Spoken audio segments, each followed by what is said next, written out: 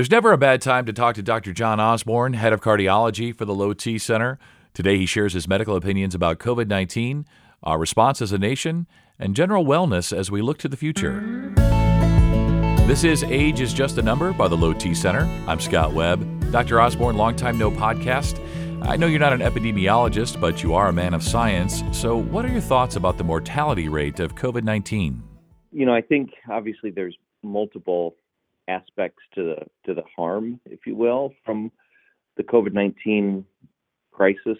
Obviously, without any doubt, it's had a tremendous economic impact as we've tried to manage and mitigate the infection. But on the medical side, the case fatality rate is very interesting. So that's what percent of patients who are infected with the virus does it ultimately kill, which is a critical issue. So if you look at prior infections, the case fatality rate of SARS was about 10%.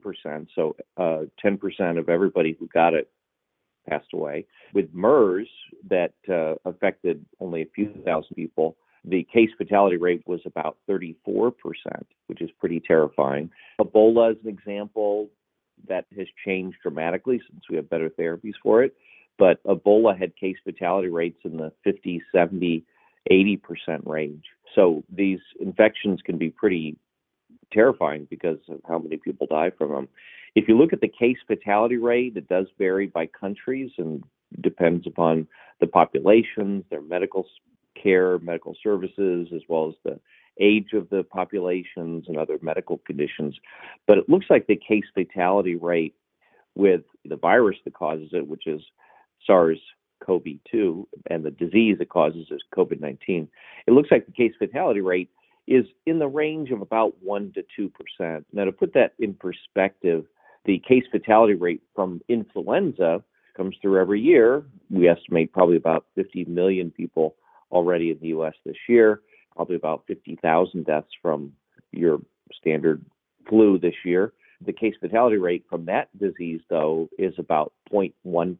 So if you sort of put these two things in perspective, the case fatality rate with COVID-19 infection is about 10 to 20 times higher than it is with the traditional yearly flu. So obviously that's why there's been so much concern about that, and we've taken dramatic measures, including the shelter-at-home approaches and social distancing and all those factors, just because the potential for mass fatalities with this particular infection is quite high.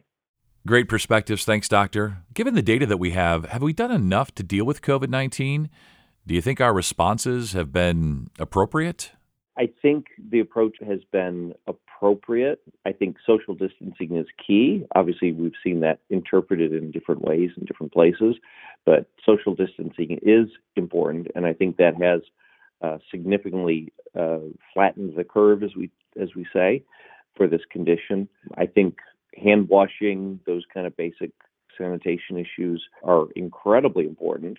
The role of masks still tends to be a debatable point, particularly for out in public. On the other hand, is a pretty inexpensive, cheap, simple thing to do. But again, not a whole lot of great science showing it makes much difference one way or the other. So I think what we have done has been appropriate. I think the bigger question is really the time factor. How long do we need to do it? Particularly the social isolation, the social distancing that really has been a very big part of all this.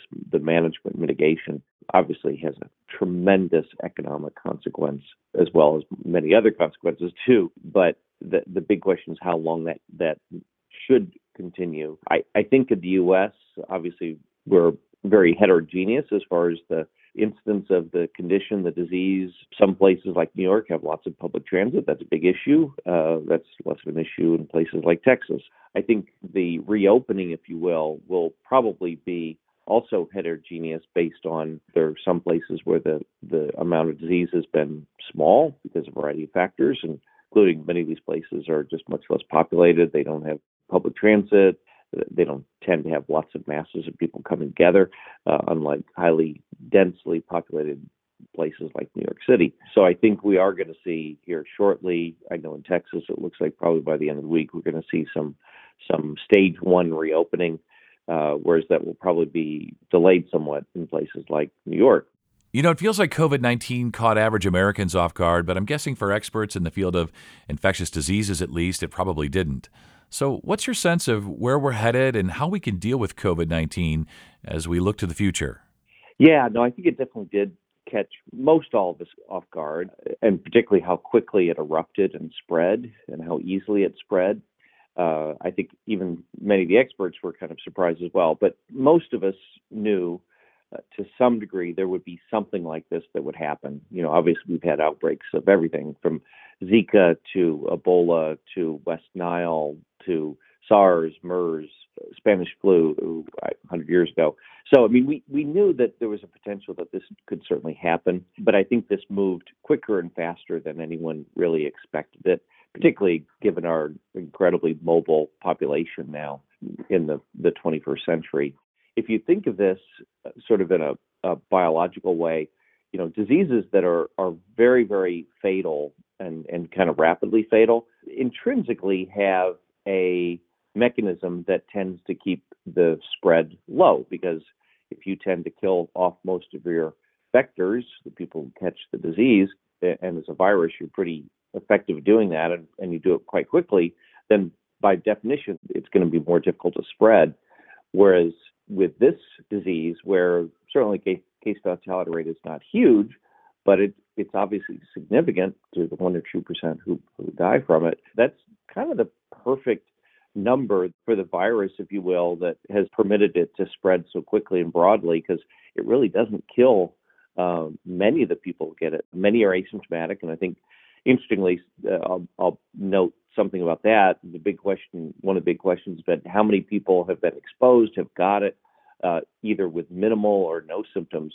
And it looks like that number was ranging anywhere from 2 to 3%. If you look at some centers where they've done antibody screening to detect prior exposure. But in most centers, if you look at Chelsea and Boston, where they've done analyzed just kind of people on the street, if you will, without known symptoms who've never had it, to also jails too, we're looking at probably at least 30% of people have been exposed to COVID and had no idea. And furthermore, when we do the testing as well, these what are called PCR testing or DNA genetic testing is how we do it with the swabs, is actually not real sensitive. 30% of those patients registered negative when in fact they do have it.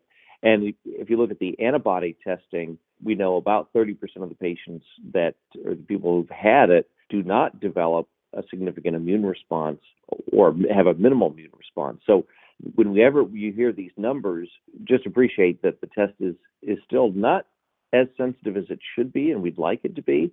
So if we record 30% of the population being exposed to it by antibody testing, knowing 30% or so will not produce antibodies or minimal antibodies, so that number that's actually already seen the disease and been exposed to it, even without apparent symptoms, is probably closer to 40%. So in a sense, that's good news, because that means more people have been exposed to it. Probably the likelihood of passing it on is then going to be minimal, if any. So that's kind of a good number, because in order to get herd immunity with this disease, we have to have about 95% of people exposed to it at some point. But considering this disease was not even there 6 months ago anywhere really in the world, and now in populations such as Boston, 30 or maybe up to 40% of patients have been exposed to it and show an immunologic response to it, actually is a good thing, just to indicate that we're probably further along in the natural history of the disease as it sort of hits the population, affects those vulnerable to it, and then kind of just sort of moves on and dies out as well. So I think there is some promising data from the antibody testing that we're getting back already. I'm just trying to get my mind around the fact that more people being exposed to COVID-19 could be a good thing, in air quotes. Interesting. Now, I hope you've got your crystal ball with you, Dr. Osborn. What else do we need to be concerned about as we look to the future? If you look at the species of viruses, so coronavirus is one large family of viruses. Influenza, by the way, is a completely different virus. Influenza is a DNA virus. This is an RNA virus. So they're actually quite different. And then there's whole other families of viruses that are completely different viruses, spread differently, have different effects as well. So I think the challenge is we're probably never going to know what the next big virus is going to be, just because there are so many different families of those viruses. If there is one theme, and I want to be careful, this is just a reporting of facts and how, as we study viruses and virology in general, that in order for these viruses to kind of mutate and keep evolving rapidly until they kind of fit that perfect mutation that allows them then to cross over into humans, that basically these viruses, particularly the coronaviruses, are spread and shared by a whole bunch of animals, including, of course, bats, dogs, and also pigs. And so whenever you have populations of all of those animals all together and interacting together, that really creates a perfect little incubator to help these viruses mutate until they mutate into just the right combination of genetic mutations that allow them to easily spread to humans and then, of course, be pathogenic. And where that typically always occurs is in Asia, just because we have lots and lots of interaction between the big ones are birds over the avian flu, SARS, right? But also in close combination and close consort with animals like pigs. So in China and in Asia, people are in very, very close contact with pigs and birds, and all of these are all kind of interacting together and kind of living together, which again just makes for a great incubator for these viruses. So that's why we tend to see these viruses tending to originate in Asia. And so some of the things that can be done, as you've heard, of course, is the wet markets where we think this started. There's some debate there, but these wet markets are just perfect little incubators with all kinds of animals all thrown together, all kinds of bodily fluids and all being, exchanged all over the place. So they're really perfect little incubators and virus factories and virus mutation factories to help promote all these different mutations into one that finally sort of sticks. So I think shutting down these wet markets, I think is certainly a very, very good idea scientifically. And certainly we don't have anything like that here in the States or in most developed countries because our food supply is pretty carefully and tightly regulated by FDA and with lots of rules and regulations to help to avoid this. That's certainly one thing that needs to be attended to and rectified to minimize the environments that allow these viruses to mutate and then ultimately to turn into things like COVID-19. So how important is it to have good habits to limit the spread of poor cardiac health to our kids?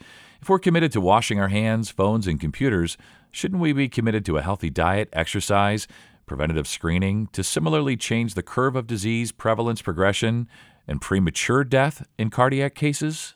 We know that certain populations really have a much higher rate of mortality. Those particularly include people who are overweight or obese, people who have high blood pressure, people with prior existing heart and or lung disease, so people with a history of smoking and or exposure to pollution as well, and then patients with diabetes. So interestingly, there's a whole array of risk factors for mortality that can dramatically increase mortality from COVID-19, but are also dramatic enhancers and risk factors for cardiovascular disease, which is and will continue to be the largest cause of death, both globally as well as in the U.S. So it is important that all of the things that we're doing to stay healthy, and also if we were to catch COVID, to catch the virus, to help to minimize the likelihood that we have a bad outcome from it, are also the things that generally we should be doing to promote our own cardiovascular health as well. So eating right, exercising,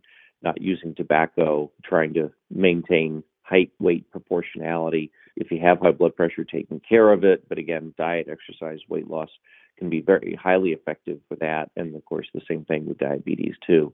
So there's an interesting overlap with respect to the risk factors for a very poor outcome with the viral infection and developing COVID-19 that very much overlaps with cardiovascular risk factors.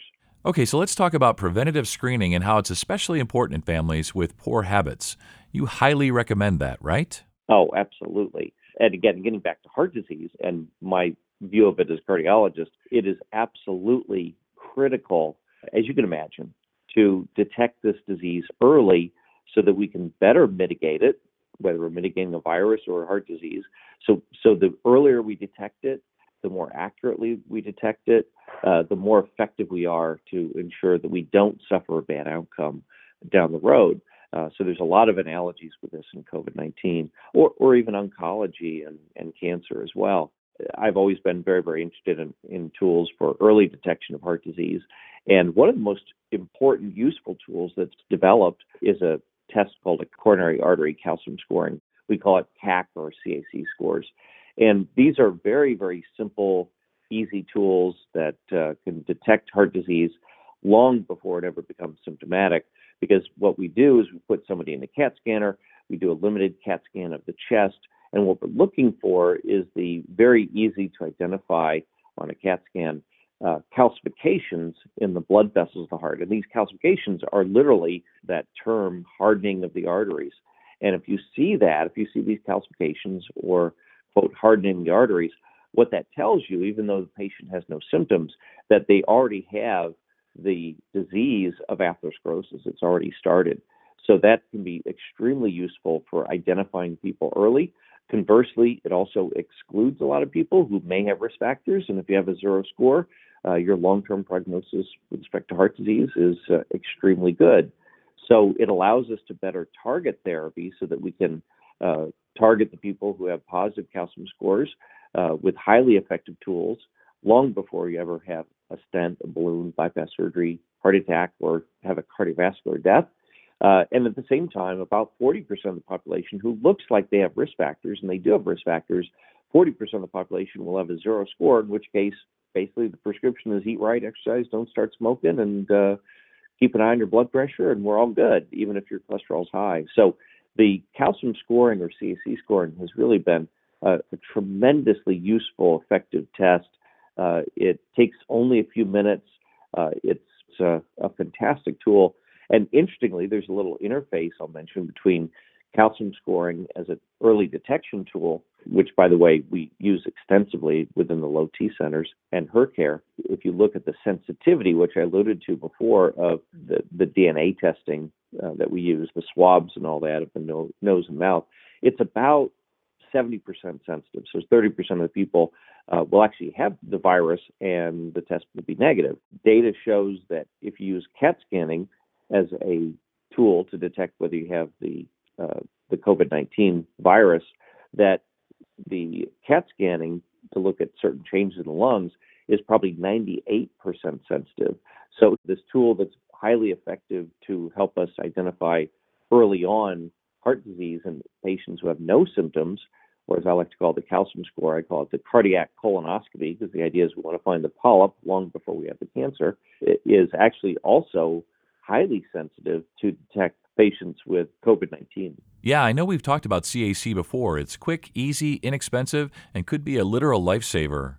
I know there's not much that the Low T Center can do for people who test positive for COVID-19, but generally speaking, how can we tie things together for people? If you want to maintain your health, reduce your likelihood of getting the virus, and if you were to get it, have the best chance of a quick early recovery, really involves all the things that we stress for cardiovascular health at the Low T centers, which is, again, all of those important factors of minding and taking care of your weight, tobacco use, blood pressure, cholesterol, and diabetes.